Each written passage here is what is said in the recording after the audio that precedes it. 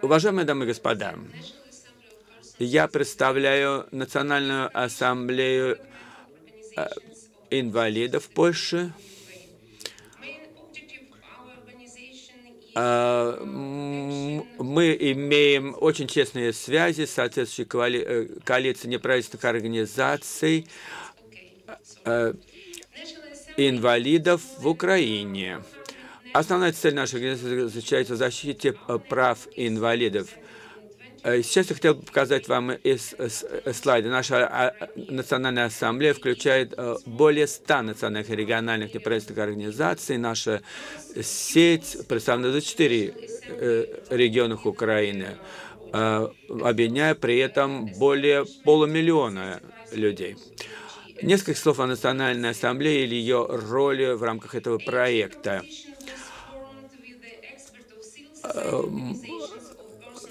Состав формировался на основе представительства соответствующих экспертных организаций и организаций инвалидов.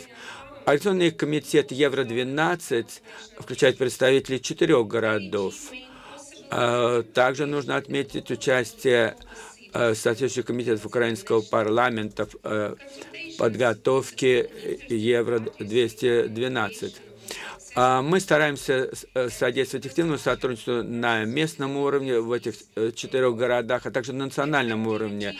Мы проводим консультации со всеми заинтересованными сторонами по созданию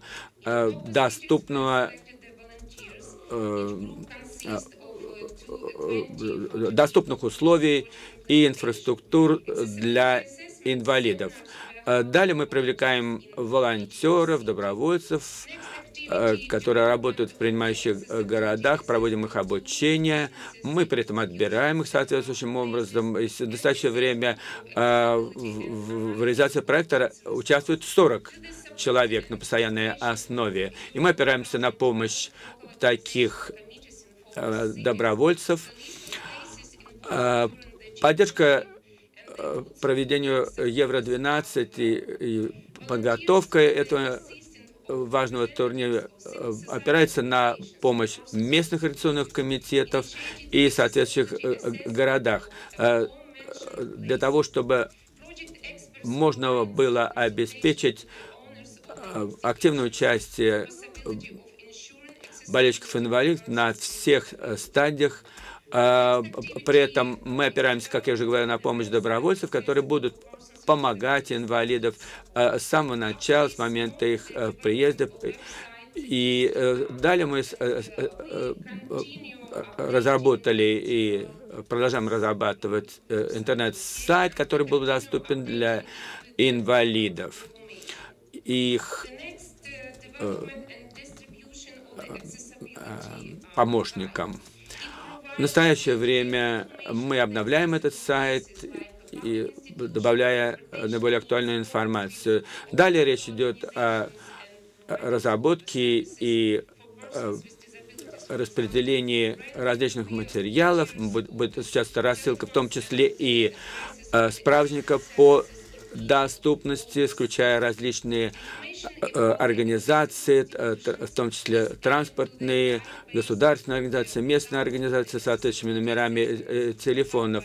Ну, например, там будет такая информация, где можно взять в аренду инвалидное кресло. В общем, будет там практическая информация, необходимая для пользователей инвалидов. Далее будет осуществляться работа по проведению различных конкурсов и кампаний. В настоящее время мы проводим рекламу футбола без ограничений, используя различные видео, интернет-ресурсы. Публикация этого конкурса планируется, результаты конкурса, на октябрь 2011 года. И Национальная ассамблея планирует активно привлечь СМИ в освещении этого конкурса и проекта в целом. Несколько слов о ситуации в Украине. Мы полагаем, что главной проблемой является ментальный барьер.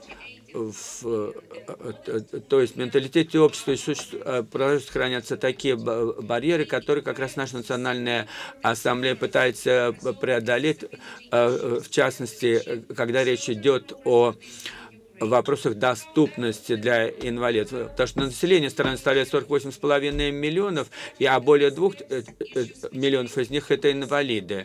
У нас есть достаточно солидный опыт в разрешении проблем доступности, и мы добились значительного прогресса в этом плане в Украине. Однако на настоящий момент у нас еще хватает проблем в Украине, то есть начиная с вопроса о ступеньках, это вот вечный вопрос, и кончая вопросами об указателях.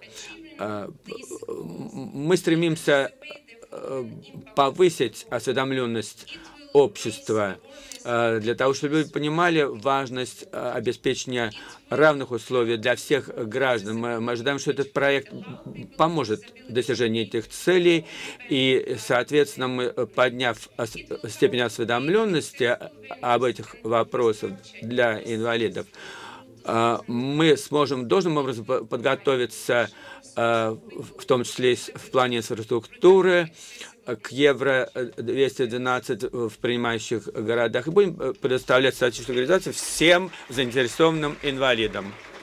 Спасибо.